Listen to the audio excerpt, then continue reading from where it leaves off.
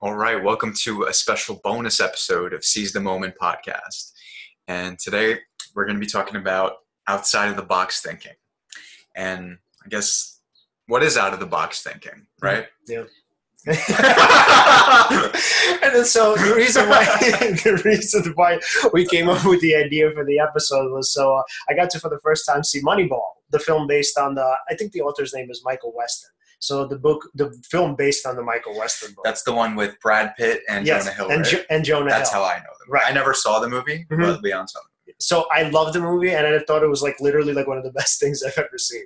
So what was so cool about the movie for me was that like you had these two people, the Brad Pitt and Jonah Hill characters, obviously, who ended up kind of formulating a plan for success that was outside of the norm of what was going on in baseball at the time. So for the Yankees, right, kind of for you guys who already know, the Yankees are like sort of the evil empire because they literally have the highest solar salary in the entire league. And they've had pretty much, this has been the case for ages. I don't know, for the past like 100 years, if not more. They could get the best players. Yeah, so pretty much pay them as much as they need to keep them there. Right. So they pretty much splurge and kind of just throw their money around because like they can, and they win games because they do that, right? That's why they have like 27 championships. So what was so cool about the movie is that in the beginning, Brad Pitt was like the general manager. I forgot his name. It was Jonah Hill? It was Billy something. Billy Beane. Yeah, so Billy Beane in the beginning of the film was super pissed off because he was like, yo, this is like really unfair, right? So very akin to kind of us as children, right? When we kind of find out that maybe we won't make it to the NBA or maybe we won't play baseball or whatever it is, right? We're like, oh, life is so unfair. Why is it that these people were born with these particular skills and we weren't, right? It seems like so like really screwed up. And so in the film, right, at first he kind of threw a tantrum and he huffed and puffed and he's like, I hate this, right? Like, why did I even like take this job?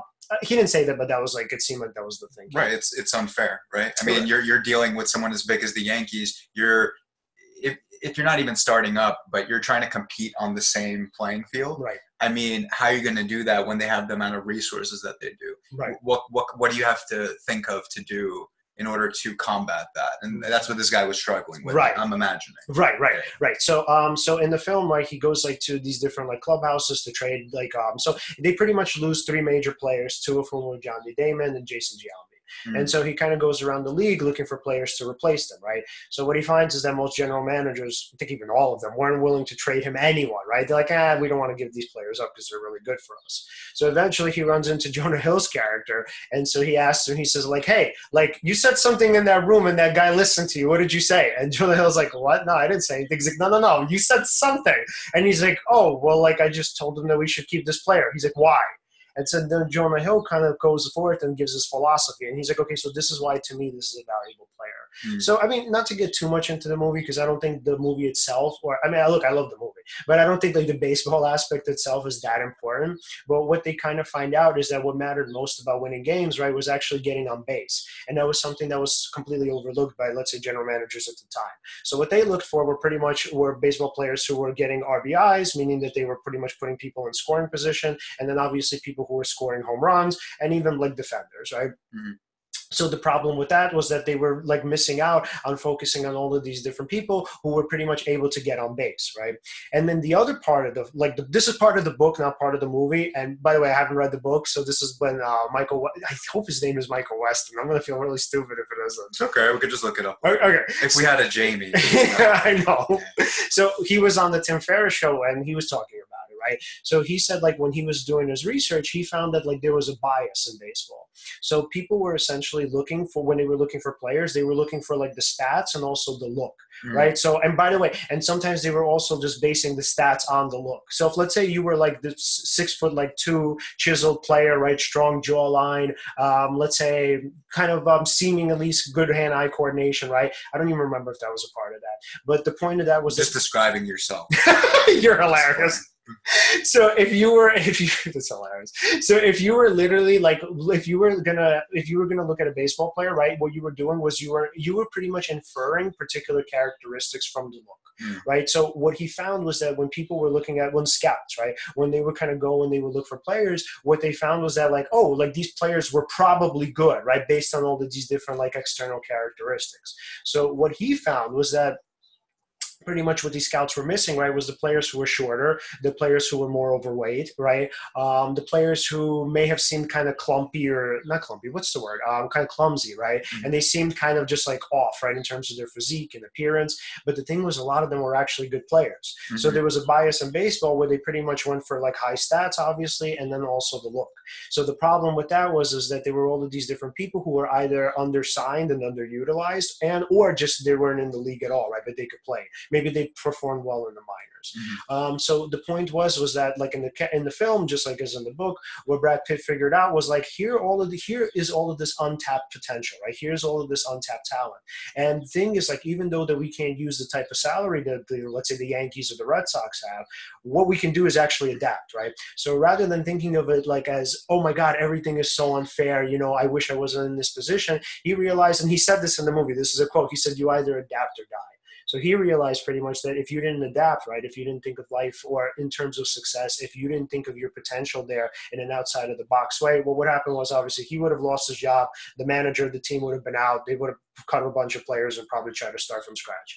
But the point was that Brad Pitt kind of developed this new system where he said, it wasn't a new system, but whatever. He had the insight or the kind of, what's the word? Not insight. He had the mind, right, to kind of see that the system that Jonah Hill was talking about in the movie could have actually worked in their system, right, and sort of for the Oakland Athletics. And so what was so cool about that is that a lot of times, right, because a lot of us, like you and I, right, we don't have a pedigree, right? We don't come from, you know, the upper class. So for us, we kind of have to Speak for yourself. No, I'm just kidding. Right. So we have to kind of scrap, right? We have to sort of figure things out and kind of make success out of something. Not to say we don't have support, obviously we do. But for a lot of it, right, because we don't have the type of network or connections, right, we have to figure out kind of our way to success and sort of outside of the box ways. And so what was so cool about the movie is that essentially that's what Brad Pitt did, right, and Jonah Hill. They figured out, and to much resistance, that you can actually become a successful team through a way or through ways that actually didn't make sense within the one. Mm-hmm. Yeah. So if we apply that to ourselves, how would that apply to us? In what sense? Like in terms of, I mean, we have done 50 plus episodes now, right? It's been a year, which is awesome. But there's right. I mean, you need to be doing, if you're in the podcast business, so to speak, you need to be doing it for a while in order to gain a lot of momentum, in order to get a big audience, kind of spread the word around whatever it is that you're trying to convey. Right. And some people have advantages early on. If we're talking about someone like an Eric Weinstein, right? Day one of his podcast, not day one, but the first episode of his podcast got 200K views. Well, why? Well, he already had some renown and fame before that. He had been on Rogan. He had said on multiple podcasting platforms that he was going to be doing a podcast. He has a good following on Twitter and all that. So when somebody like that starts, they already have their own advantages. Now, some people might call those unfair advantages. I don't know. I mean, in his case, it's probably not unfair because he's worked very hard. He's gone to prestigious schools and he's done a lot of work, right? So I wouldn't say it's an unfair advantage, but that's somebody who, when they start a podcast, that's going to come out right away. But then in our case, you know, day one, our first podcast, actually, it did get, for us, a decent amount of views. I was expecting 10, 15, less than 10 for the first episode. And then I was thinking that the idea was you just have to work really hard. You have to keep being consistent. You have to keep releasing them. You have to have like a schedule. And there's just sort of a momentum that kind of builds when you let your audience know you're always going to be there every week, that you always have different things to talk about, a variety of content, maybe have different guests and all that. So, but we actually did all right for us. It was like 300 views, 200, 300 views. Not right away, but enough to give us a little bit of confidence to be like, okay, actually, we could get somebody to watch this. Let's see where this goes, right? And one thing I noticed is that one thing that we could use as far as outside of the box thinking, right, is consistency. And why consistency? Well, because when you start out, you're not going to get a lot of views. people aren't going to know who you are and all this kind of stuff. Mm-hmm. So what would you use as your drive to keep going? You can't use the views as a not a self-esteem boost. What is it? As like a motivator. As a motivator to act based on, those external stimuli, right? Mm-hmm. You have to kind of believe in what it is that you're trying to convey, mm-hmm. and then just keep doing it, mm-hmm. right? And kind of have faith in that process. Mm-hmm. Now, in my case, mm-hmm. why I even have faith in consistency mm-hmm. is because all the great podcasters, a lot of successful people, when they started out, they also weren't successful right off the bat, right? Some people had unfair advantages. Some people networked with others, and maybe they had a head start in certain areas, and they're ahead of other people. But in general, it's never easy. It's not something that just comes to you immediately. Mm-hmm.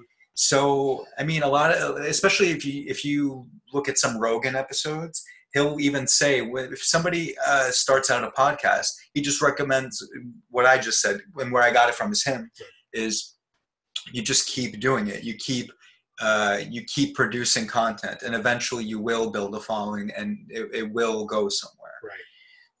And that's just consistency. What else? Your connection, right, to O4L, right, to the Outlaws. Mm-hmm. Which was luck, by the way. Yeah, you started writing for them, right? Like, could you talk a little bit about that? So you obviously know about my blog, and so literally I wrote an article about like Tupac and how much his music meant to me. And so like literally one day, it was probably because I tagged them. So like I put something on Twitter along the lines of like my blog about like Tupac and the Outlaws and kind of like, how they've affected me or something along those lines. I don't really remember. But so pretty much Vegas, who's the founder of O4L, ended up reaching out to me, and he's like, hey, like, dude, like, I like your stuff. Like, do you want to come write for us? And I was like, yeah, like, that's not even a question, of course. So like, that was really dope. And then, so I guess for me, the idea is that, so consistency, right? So for me, I guess the idea, if I could kind of, map it, or I guess let's say put it in that framework, is that like, because I kind of kept writing, and because it was like, oh, by the way, initially I had like no views for my blog. Like, it was like, if you look at like the years, the first year was like, for me, bad. I was like, this is like shit. I was like, why do I keep doing this? But the thing was like, obviously kind of little by little, right? If you kind of produce consistent work, that's obviously important to some extent to people. What happens is eventually people end up finding it. And so like, when we talk about like Rogan and obviously Eric Weinstein, right? Maybe they had that way back in their lives, right? So like, let's say, I don't know, when Rogan was starting out like an MMA, right? He probably obviously started out from like nothing and had to build himself up. So it's like, even though we're seeing him now at the podcast level, where obviously it's much easier for him to get followers. A lot of things led to that. Right. So I'm assuming he was where we were, somewhere way back in like the 80s or 90s, when he was like a comedian and nobody knew who he was. So from what I remember reading, I don't remember who said this. It might have even been Steve Harvey. I remember my friend Elaine saying this to me, was that like the main problem that people have in terms of a lack of success. And by the way, it's more nuanced than this. So let me I think I already know what you're going to say. Yeah. Is that people give up, right? So people give up too early. It's like they see that it's like they're easily defeated. Yeah. And also, it's going to go back to you, but just for fun, he also said people don't try to pursue what they're good at. Right. Like, for example, Steve Harvey said, if you're good at like making chicken, right? Or bacon pies or something like that, right, then that's what you should be doing. Right. And that should, or if there's something that you love doing, do that, right? Because it doesn't feel like work. Yes. And then two, what happens is, so for example, he gave a story. I'm not going to say this correctly verbatim, but how I remember it is, there's this woman who would, she baked a pie and she brought it to this restaurant. Mm-hmm. And she said she wanted to sell a pie there or something like that. Mm-hmm. The owner didn't want to do that, but she wanted to add that to the menu or something. Mm-hmm. And then what ended up happening is she ended up selling one pie to some customer, right, and they loved it. They said it was the best thing they ever had. Mm-hmm. Then she comes in next time with a few pies, mm-hmm, and then those sell out. right, and then maybe 50 or mm-hmm, something. All of those sell out very quickly, mm-hmm, right? And then all of a sudden, what ends up happening is there's a momentum that sort of builds. right. And what ends up happening is she then gets, after she makes a certain amount of money, she gets people to then help her to make the pies. Mm-hmm. So then all of those sell out. and then eventually it gets to the point where she starts making a lot of money. Right. And I think her own restaurant too. Mm-hmm. One more story, since I'm just on a Steve Harvey kind of rhythm right now, is his barber, back when Steve Harvey had hair, right. he would pay his barber a lot of money, $1,500 a haircut, something like that. Interesting. Actually, no. I remember his barber used to cut his hair in for like $10. Mm-hmm. This is a long time ago. This is like when he was already like first becoming a comedian or something like that. Right. And then as Steve Harvey got famous, he started paying him $1,500 a haircut, right? So that was great for the haircut guy. But then Steve Harvey lost his hair, right? So then he decided to pay this guy a severance, right? And so he gave, and it was a good amount of money. I don't know what that amount was, but apparently what that barber ended up doing was he invested that money in order to open a barber college. Interesting. And then that made a whole bunch of money. And then he ended up opening a whole bunch of different barber shops and barber colleges. And he's a millionaire today. Right. Makes like $3-something million a year. Right. And that's because he loved cutting hair, or that's something he was good at. Right. Right. So. But he also had the investment, obviously. So that was really important. Right. But he went from 10 to 1,500, which is already, that's awesome. Right. Like for, as far as haircuts go. And then he had the investment, but fair enough. Yeah, it is nuanced, right? But he did something, or if somebody loves chicken, or they can cook chicken, they can have a restaurant. And if it's really good, that can do well. Right. What I'm hearing is that what you're saying is like, it's a mix of talent and luck. It's a mix of, one, finding what you love to do or something that you're good at. Right. Consistency, which kind of demonstrates a reliability to the customer or to whoever, and luck in terms of being able, when opportunity presents itself, to be able to seize that opportunity. So yeah, there's a lot of factors that go into it. There is also a certain level of courage, right, to be able to, once an opportunity presents itself, to take it, right? There's been many times in my life where opportunities have presented themselves and I did not take them, and just nothing happened. And well, you didn't have the confidence. Either that, or I just wasn't educated on, or I didn't have faith in the fact that it might lead somewhere. Yeah, so I would say confidence. So, by the way, it's interesting that, like, you know how, like, in our culture, people get so upset, like, they get, not upset, but let's say they get angry sometimes or judgmental for people, like, when they're, like, let's say cowardly or whatever. Like, that's like the quote that people, like, use, right? Like, oh, you're cowardly. Like, they look at success as, like, here are the courageous people, like, up here who are successful, and here's all the cowardly ones, right? The ones who aren't able to make it. So, but if you really, like, stop to think about it, courage is just confidence. So it's like these people up here have had a lot of support, right? So even if it's, like, let's say, let me just quantify this. So even if it's like one support system, like where it's one person, right, that one support system was enough to get them to take the risk. Whereas a lot of other people who are quote unquote cowardly, right, they just don't have the confidence. That's all it means. Like cowardlessness, cowardless. Yeah. Whatever. So courage and cowardliness, that's the word, right? So essentially those people are just not confident. So it's like, it's so interesting that as a culture, we beat people up for being like cowards or pussies or whatever. But yet, like, if somebody just gave them the confidence and somebody convinced them that they could do the thing that they want to do, they would do it, right? So it's like the fear is not like a sign of moral weakness. The fear is a sign of intellect, because if you don't believe that you're going to be able to succeed, why the hell would you try? It doesn't make any sense. That's true. Also, I think that also in our society, we don't necessarily encourage people to try harder. Sometimes we'll say, no, you're okay the way you are. Right. Right. And in a sense, you are okay the way you are. But that kind of thinking can be confused and lead people to kind of stay in their place and not try to go past a certain level. Or we punish them. Or we tell them, like, oh, you're a coward. Like, why don't you get your shit together and go do what you need to do? Another hard thing is when you're trying to move up, right, so to speak, people will challenge that because they're used to a certain image of you. Right. And when they see something they're not used to, they resist. And that's very challenging for people who are trying to make their way up or trying to do something new. Right. Like when I started talking about, for example, what I wanted to do, this is years ago. We're talking like 5+ years ago, something like that.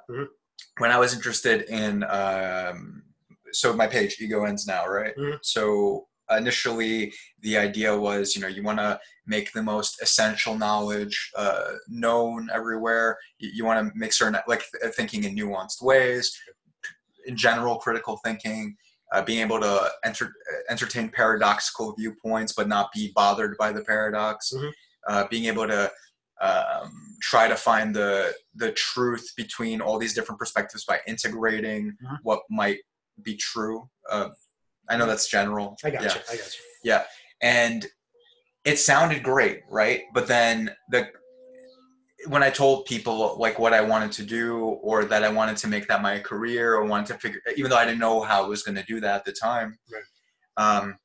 I was, for example, from my parents, they were like, what are you talking about? How are you going to make money from this? Like, and they're right. They were right to say that. Or how are you going to do this? And I felt like at the time, since I'd found my passion or the thing I wanted to do, because that's something that was kind of more of a recent thing that's been put out into the mainstream of, find your passion, find work that's meaningful to you and all that. Right. So I had taken that message, but I had not embraced all the qualities that you would need to have embraced in order to make that work for you. So I was, I took it adverse. Like it felt like adversity. It felt like it felt like I couldn't do what I wanted to do. Right. It felt really hard to then even baby step my way. I figured that, if you don't know how something's going to turn out, right, sometimes baby stepping is a way to incrementally get better. Like, for instance, right, but you have to believe in yourself, and you have to believe right, in yourself. You have to also, for example, when you're writing your blog, right? I mean, in order to be a writer, you have to write. Right. In order to do something, you have to take the necessary action. So for me, I did some writing for Ego Ends Now once upon a time, but I didn't do it consistently. I didn't do what I needed. I also wanted to do videos, right, but I was never sure how to wrap my head around how to do that and all that. And there was a long period of stagnancy. What it was just about was just sharing, this is not bad, but like memes or quotes and all that, which is great, actually. If I don't see anything wrong with that technically. It's just, it's not hard work technically. But yeah, I would share certain memes that had interesting intellectual thoughts in there, certain quotes, all that. But it wasn't going all the way. And what I learned is you have to take a chance. Like when we talked about doing the podcast initially, right, that to me, that was where an opportunity presented itself. And even though I was scared, like I didn't. So was I. Yeah, absolutely. Which, yeah. And the thing is, but I wanted to, it felt like finally I'd found an opportunity to be able to put something out there. Right. And it's like when there's two people working on something, or at least a team, it feels like whatever you can't do, someone else can kind of compensate for. And then it's then the sum becomes greater. So I'm not even going to say this correctly.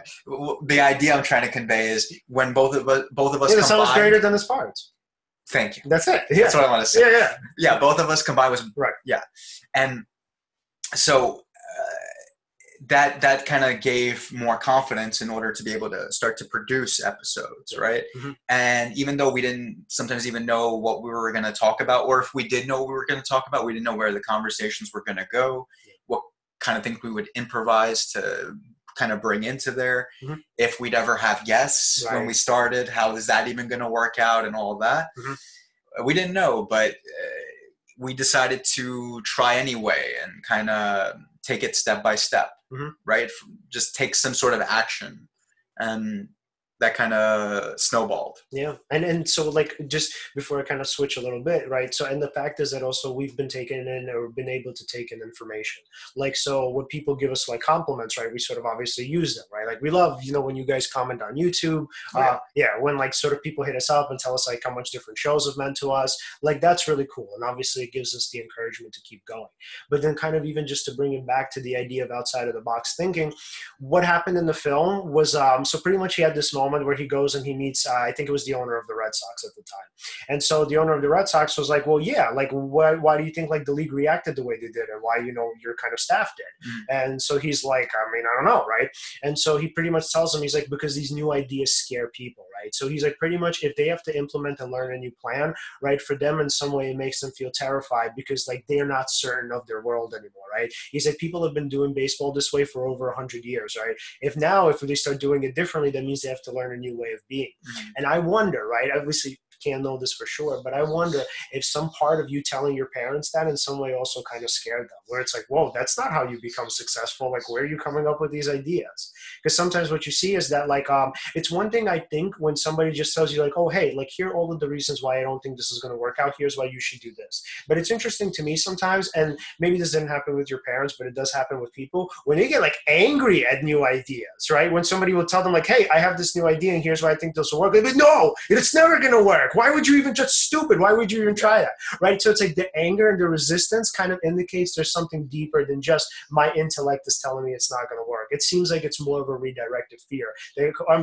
Redirected fear that goes into sort of anger, right? Where you're just trying to kind of push it away from your mind because for you it's like, oh my God, like now I'm insecure, right? What happens if my way of doing things is now sort of overturned or challenges their belief system? Exactly. So what sucks a lot of times in our culture is if somebody kind of puts themselves out there and tries to do something new or something different, obviously they get mocked and laughed at by people who already feel insecure. So from their perspective, it's like, yeah, we don't want this person to succeed because if they succeed, what does that mean for the way that we're succeeding, right? Does that mean that we're somehow not going to be successes now?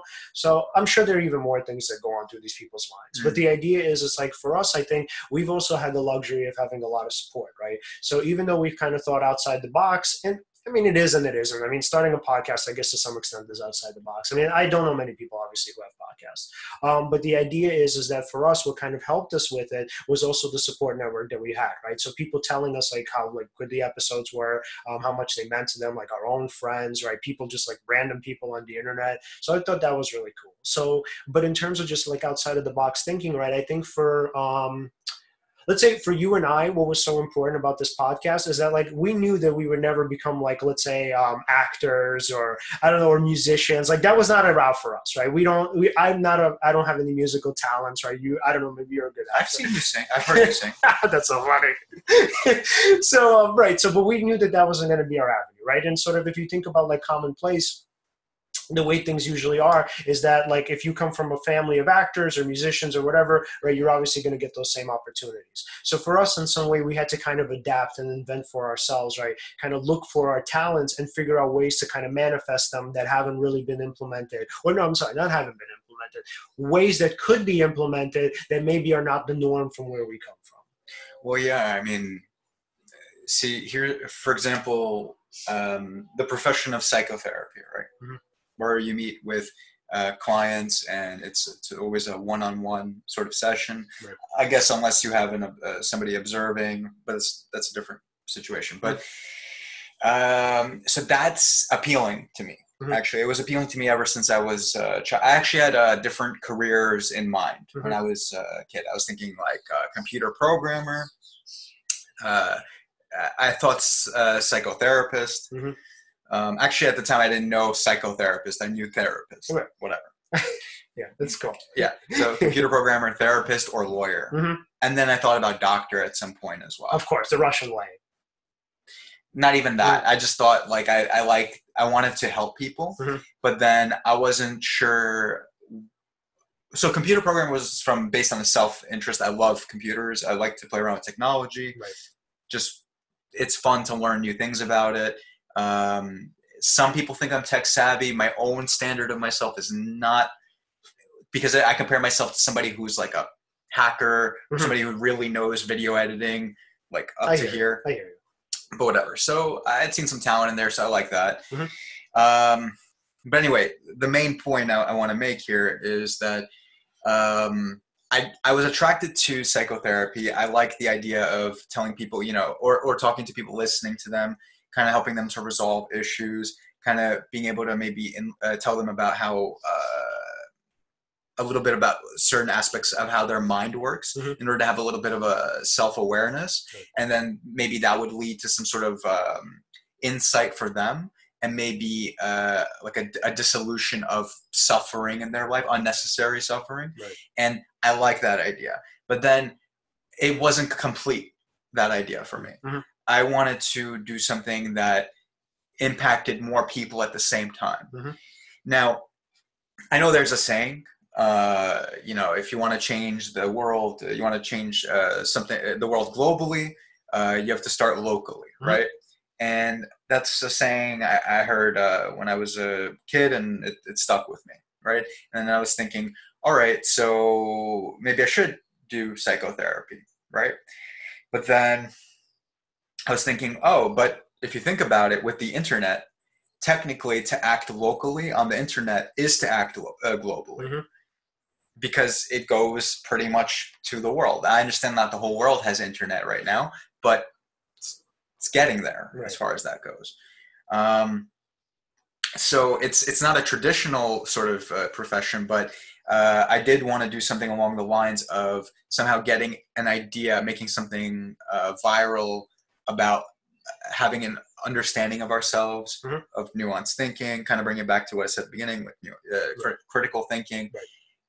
Being able to understand somebody else, that was very attractive to me. Mm-hmm. And then I was thinking, all right. Then when I saw the opportunity to do the podcast, I was thinking, well, if this is really good, if we can get a clear, succinct message out there, or be able to speak in a way that resonates with people, mm-hmm. Hopefully everyone, but I understand that it depends on the speaker, depends on the speaker's mood, depends on the listener's mood. Right. It depends on a lot of different variables. It can depend on them having hair or not hair. I'm kidding, obviously. Or like whatever shirt they're wearing. Right, kind of like the baseball thing, right? Where it's like they would look for players that were like just chiseled and in great shape. You never know. And it depends. It depends, mm-hmm. right? And some people might look past that right. too. Mm-hmm. So... yeah, but why do I like this? Because I feel like even if we're one of many people kind of doing this sort of role of just spreading certain information that's not mainstream, not available to the masses, you could say, but yeah, I feel like then we would just be one person that would we would be some kind of people that would get some portion of the audience, and maybe someone else can handle the other part. It doesn't have to be everybody has to listen to us, right? Mm-hmm. It'd be cool, but even then I'm totally fine with it not being like that. Right. So I kind of went off on a tangent there. Yeah.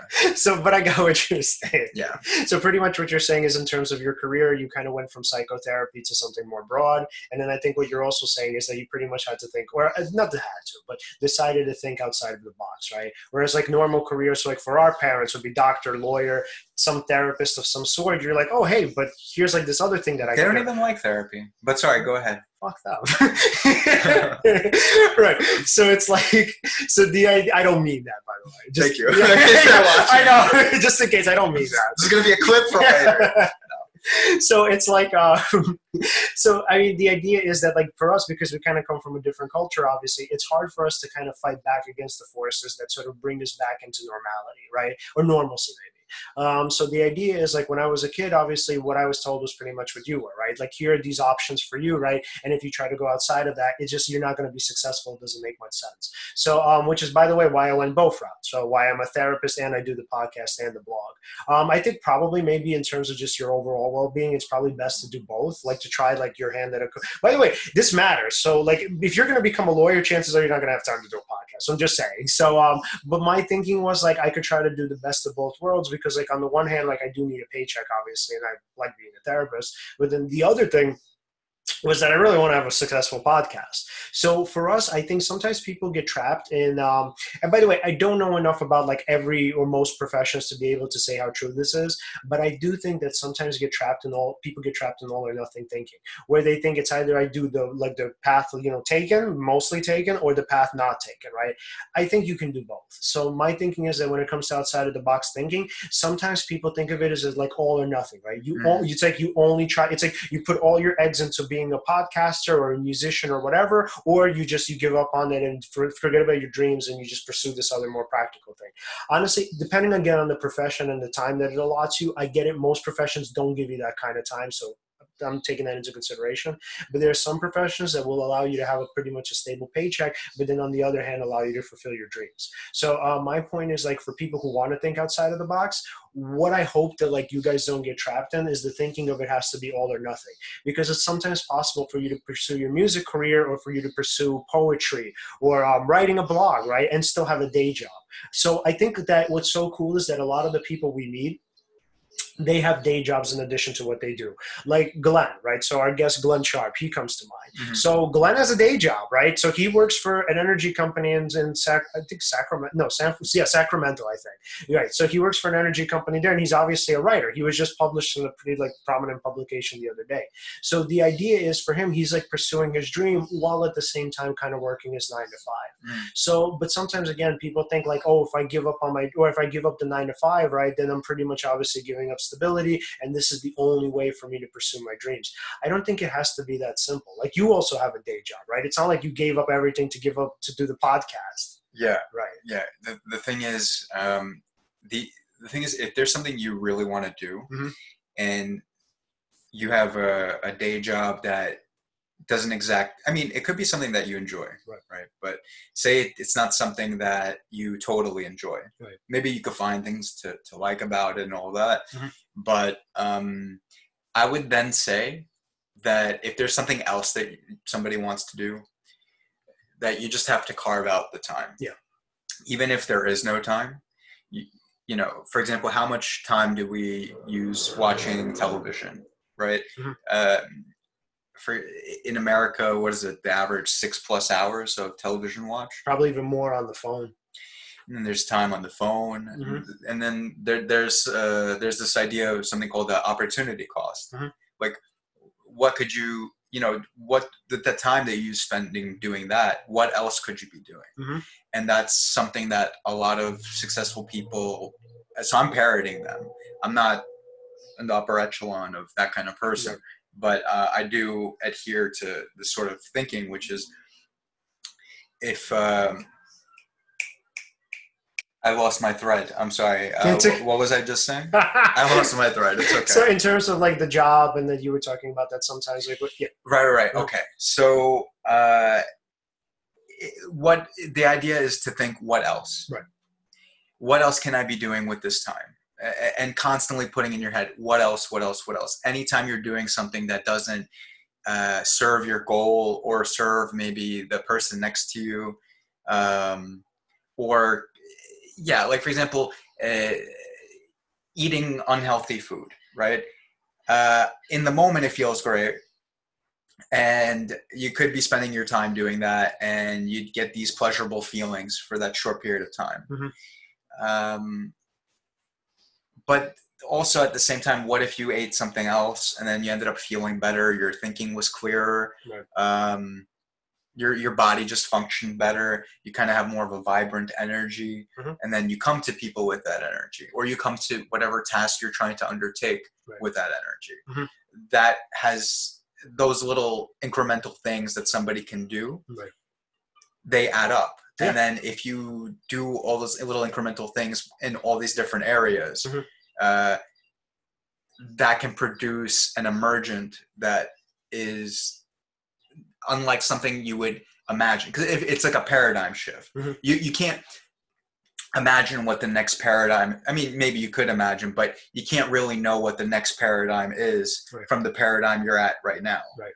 But if there were things that you changed, little things that you, to tweak the equation, so to speak. Mm-hmm. You change this variable a little bit here with my food. I change this variable here with time spent with family and friends. I changes variable with TV watching. Right. Maybe I pick up a new habit and add that. So then all those variables will add up and create a new immersion. I love that. Yeah. Yeah, so it's like aggregate thinking, right? So it's like what you're saying essentially in my mind is that like it's a step-by-step process. Like pretty much it's like what we get trapped in. Oh my God, this is such a good example that I actually want to mention now. So again, black and white thinking, right? You choose one thing or the other of like all or nothing, right? So in the movie, there was this great scene, and I'm sorry for you guys, this is going to be a spoiler. So like in the film, Brad Pitt's character, so Billy Beane, so he tells Jonah Hill's character, he says, like, look, you know, like if we don't win the World Series, this is all going to be for nothing, right? So they ended up winning 20 in a row that year, which is like fucking unheard. First of all, that never happened, right? They were the first team in like the entire league history to win 20 games in a row, right? With their crappy roster. And I don't want to disrespect any of the players, so let me not say crappy roster, because they pretty much did a hell of a job, right? So but the point is that like in the film, right, he's like really kind of like all or nothing. So there's this great scene, right? So they don't win the World Series. They don't even get to the World Series, right? So they think I think they lose in the did they lose in the I think they lost in the first round of the playoffs, right? Whatever. So Brad Pitt's like, so Billy Beane is like super depressed. He's like, this was shit. I knew it, right?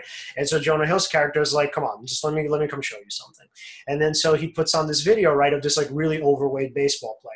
And then he's like, okay, so like you see like this guy, right? So he's like, you know, I was scouting him, right? And he's like, he's another like one of these like really underrated players, and he's actually like really good, but he doesn't have the confidence, right? He doesn't even know it, and nobody around him knows it, right? Meaning that they're not going to help him build up the confidence. So he's like, he always has like this thing, right, where he actually doesn't get on second base, right? So what happens is like in baseball, like, so let's say if you get you hit a double, what it means is instead of just going on one base, you're going on the second base, right? So you hit the ball and you kind of round it to second, right? You pretty much, you go from 1 to 2.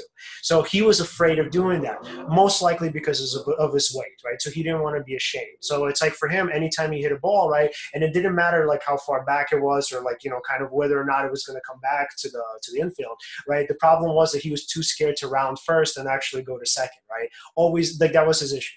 So Jonah Hill's like, check this play out, right? So he hits the ball, right? And he's going, he gets on first, right? He thinks about it. He's like, oh, maybe I should do it. Maybe I should try. Maybe I should go to second, right? And then he goes, and then he trips.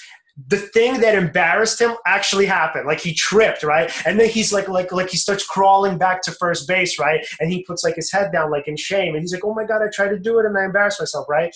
And then so like his players like start like tapping him on the head. And he's like, what? And they're like, no, get up. And he's like, what? And they're like, get up, keep going. And Jonah Hill's like, you see that? He hit a home run and he didn't even realize it.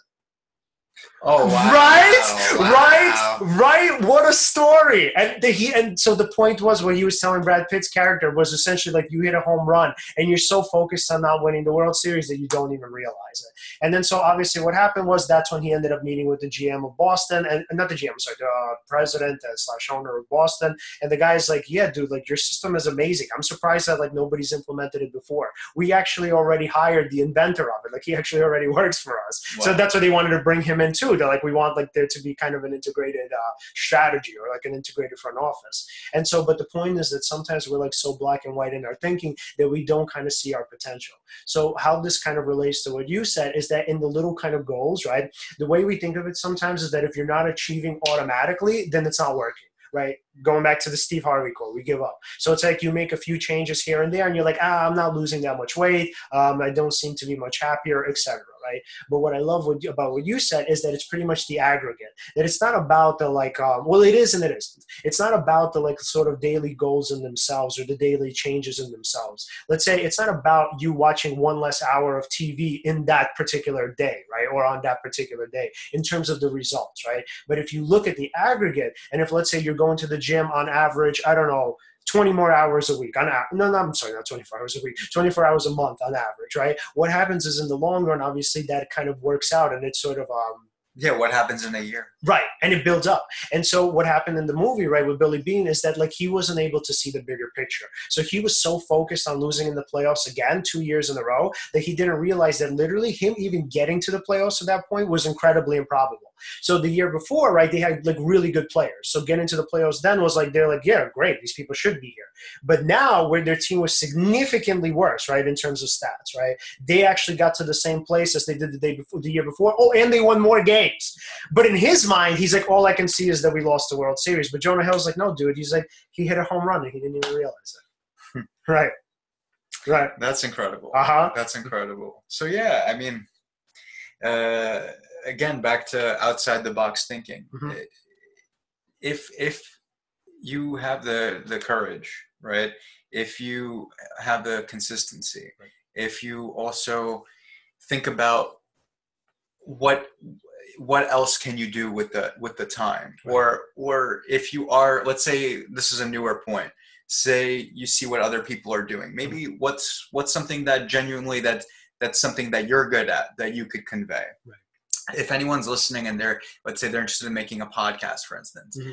maybe they don't necessarily have to talk about what we talk about. Mm-hmm. Maybe it could be a comedy podcast, right? Mm-hmm. Maybe it could. Maybe there's another. I forgot his name, Matt Iseman. Yeah, there you go. Mm-hmm. He is a host for American Ninja Warrior. Mm-hmm. And right now he came out with a new podcast.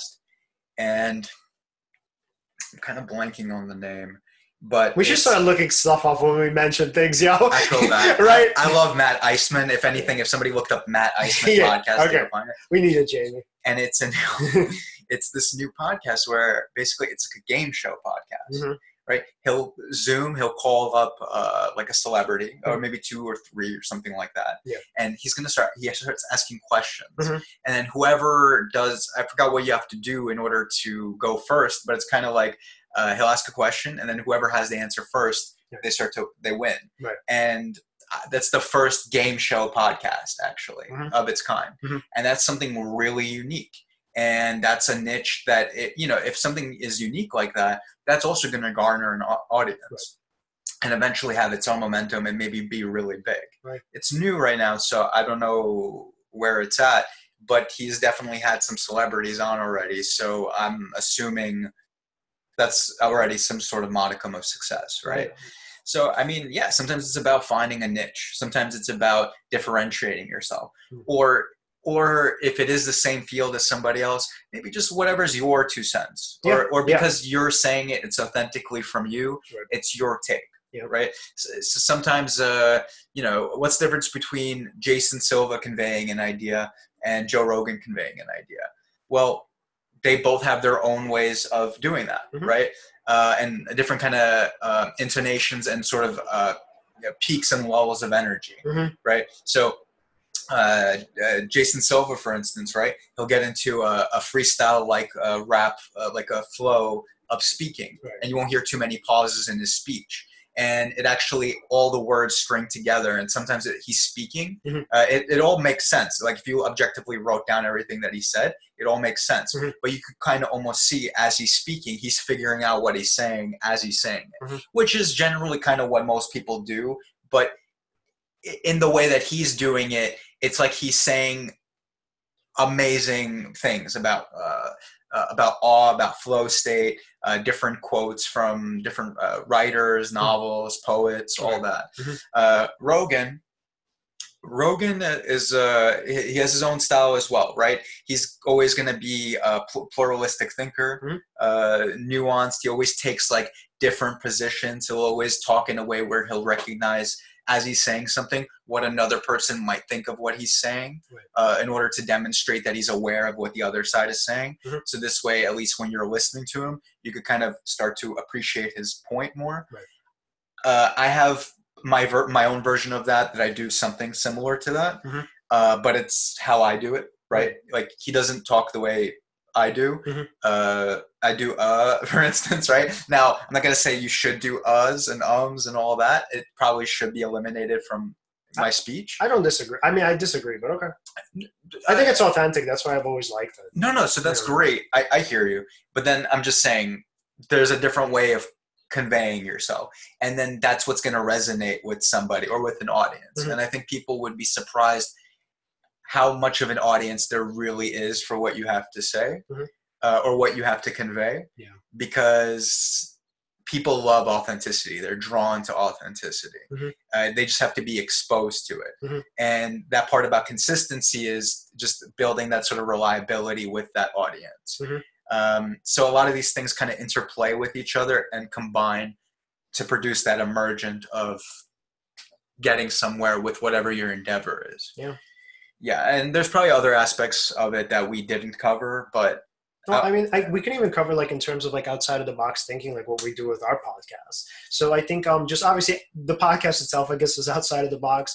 But so the thing is, like for the longest time, right, what I think we wanted to do is that obviously we wanted to have like the guests that we wanted to have on our shows were obviously the ones with the biggest followings, right? And sort of like a recent idea that we had is that like there are a lot of people out there who are like I'll just say this, and I hope it's sort of interpreted the right way, diamonds in the rough, right? Meaning that they might not necessarily have the following, but they have the intellect and they have sort of the value, right? That would be sort of the value you would see in these guests with like thousands or millions of followers. Kind of like in Moneyball with with that player with the home run. Right. So, and the idea is like for us, right, to make our podcast work, right, a lot of the times we have to search for guests, right, that are not sort of like super active on like Twitter. And we've had that before. Like let's say Owen Flanagan doesn't even have a Twitter, right? Phenomenal guest, phenomenal thinker person, right? And then we had like Yolanda Dene, right, who also doesn't have like a huge following on like let's say Instagram or Twitter. And so the thing is, the way that we kind of survive in terms of the way our podcast works is that, you know, the sort of the thinking in the beginning was like, okay, we have to have the guests who have the check marks, the blue check marks, right? The ones who have like notoriously are sort of like famous or have like a lot of followers. But what you find is that, so there's a downside to that. And I don't mean that there's only a downside, but the downside is a lot of the times that even if you land these guests, they unfortunately have been on like a million shows, right? So that means that they're like all over the place, which is still great that we can learn from them, obviously. But the idea is that because they're so well known, they've also like produced a lot of content, right? And then so obviously the other downside is it's very hard to get them. So for us, we had to kind of adapt in that respect, right? Where we had to kind of look for guests that are, let's say, less known, but have a lot of value to offer. So what we kind of hope for our podcast to be is that it's like, as we're kind of coming up and as we're gaining some sort of traction and obviously some sort of audience, that we hope the same thing happens for our guests. So like what happens for me, and I'm sure it happens for you too, is like when I see like one of our guests and they like I don't know, they published like an article somewhere, like, you know, somewhere notable, like Jamie, right? Jamie Lombardi, who was our guest last year, she literally just started publishing for Aeon, which is like fucking awesome, right? If I remember correctly, episode 8.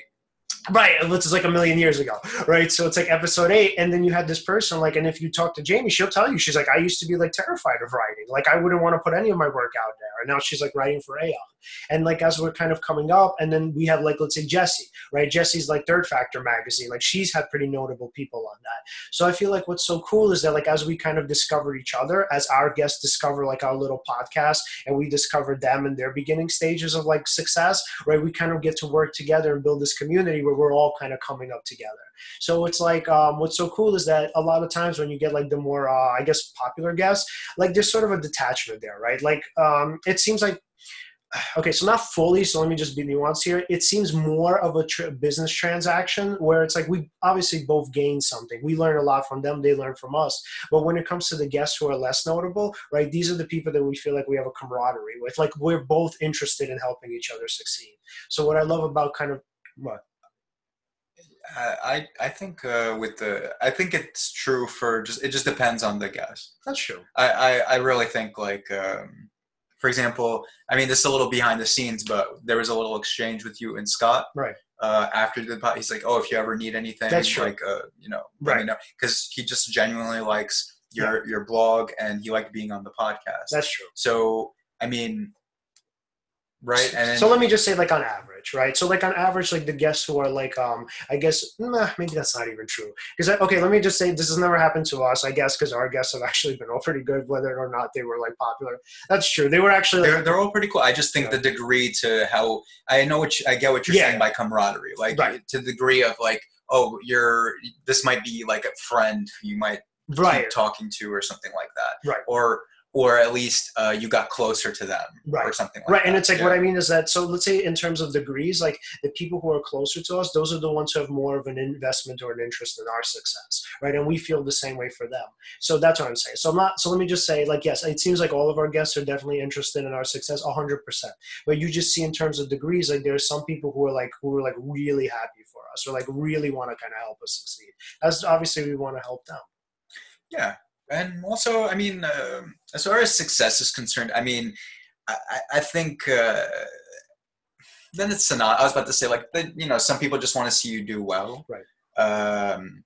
And we want to see them do well too, and it's a very like genuine sort of feeling, right? So yeah, I'm with you as far as that goes. I almost was gonna say, I think they just want to see you do well, but that's kind of synonymous with success. Right. Yeah. Right. Yeah. I guess I have this idea in my head when I think of success, like I want you to, have a huge audience or whatever. Instead of like, I just like to see you do well. I hope you do well in your endeavor. Right. I like what it is that you talk about. I like what you convey. Right. And so, and also, I think interestingly enough, like for us, like with the guests who are like less known or less notable, like for us in some way, we're investing in each other, which I really like. I mean, again, the other guests do the same thing too, because they invest their time in us. I definitely don't doubt that. So let me see how I can phrase it. It's like a network. We build a network. Yeah. Yeah. Yeah. I just feel like with the guests that are kind of like less notable, like for them, it just seems like, I guess there's more kind of enthusiasm. Again, I'm not saying that the other people are obviously not enthusiastic, but there's more enthusiasm and there's more connection, right? There's more of a kind of a dialogue and there's more of a desire, right, for the community of success. Mm-hmm. Where it's like what happens sometimes, I feel like with like the bigger networks, like these people are already kind of successful in themselves and the guests that they already have are successful, right? So for them, I'm not really necessarily sure that they really spend so much time thinking about the other person's success. Whereas I genuinely get the feeling that with the guests that we have, and again, it's probably even the other guests, the ones that are kind of higher up there, that they really care about us succeeding. Like you just kind of get that sense, right? Where it's like for them, it's like we're sort of symbiotic with one another. And sort of going back to outside of the box thinking, what I feel like happened with our podcast is like we adapted, right? We kind of realized early on that you're not going to get like a Jordan Peterson or whatever on our show. It's just what it is. Maybe sometime in the future, it ain't happening now, right? So we kind of realized that we needed to look for people, right, who were just as valuable as him, right, but who were obviously kind of within grasp for us. And what I like about that is that like as we kind of grow up together, what we find is that eventually like we'll have like this network of people who will always be there with us, and so obviously as we'll be there for them, right, no matter.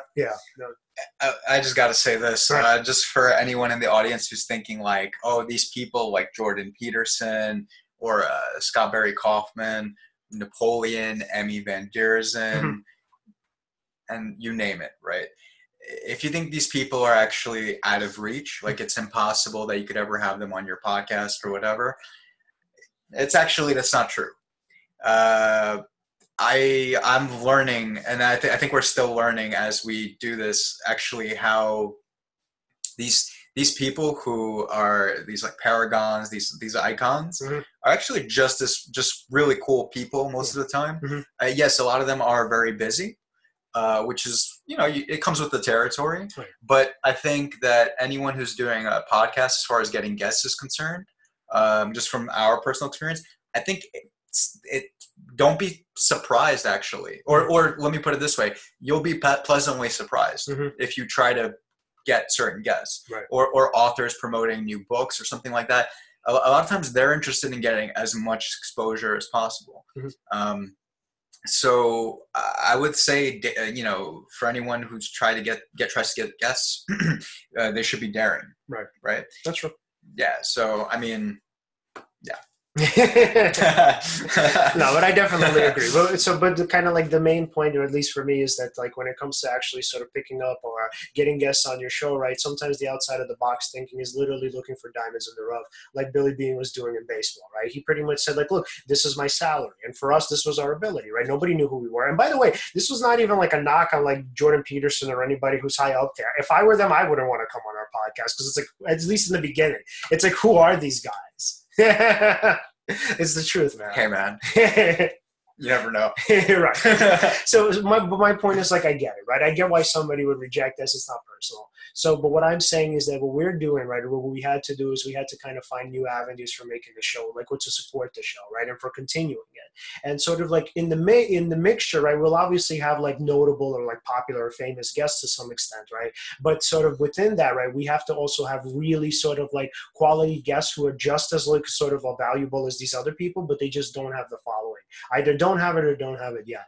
So for us, I mean, the thing was like when it comes to a podcast, the way that we've had to adapt was, I think, very similar to the way Billy Beane adapted, right? So it's not that like, and this is why I made the mistake of saying his crappy team. It actually wasn't a crappy team, right? So it was only a crappy team from the framework or the standard of old baseball, right? So if you're looking for RBIs and home runs, yeah, it's a crappy team. If you're looking for people who get on base, it's actually a solid team. They won 20 games in a row, right? Mm-hmm. So it's like that erroneous thinking. And sometimes I think what people do is, whether, I don't know, with podcasting, with shows or whatever it is, right, they try to kind of initially reach for the stars, right, where they're like, oh, I want to get like the best, like, you know, the most famous type of person that I can. But the idea is, right, that you can get such great quality for people who don't have the same followings. Yeah, and also trying to shoot for that initially when you just start is ill-advised, right? I mean, we both came in with that kind of self-awareness, right? And I think that's healthy to think that way. Right. I think somebody could get lucky too. You never know. You could have certain connections. We got lucky with getting Napoleon on, for example, right? So that's like our advantage or unfair advantage, right? Mm-hmm. In some sense, yeah. Yeah. Mm-hmm. And you have to play to your advantages, because not everyone has an equal hand, but you know, if you play your cards right, mm-hmm. it's very possible to organize something in such a way for yourself that produces a pleasurable result. Right. Not say pleasurable, but something that you might be seeking. Right. Mm-hmm. So to speak.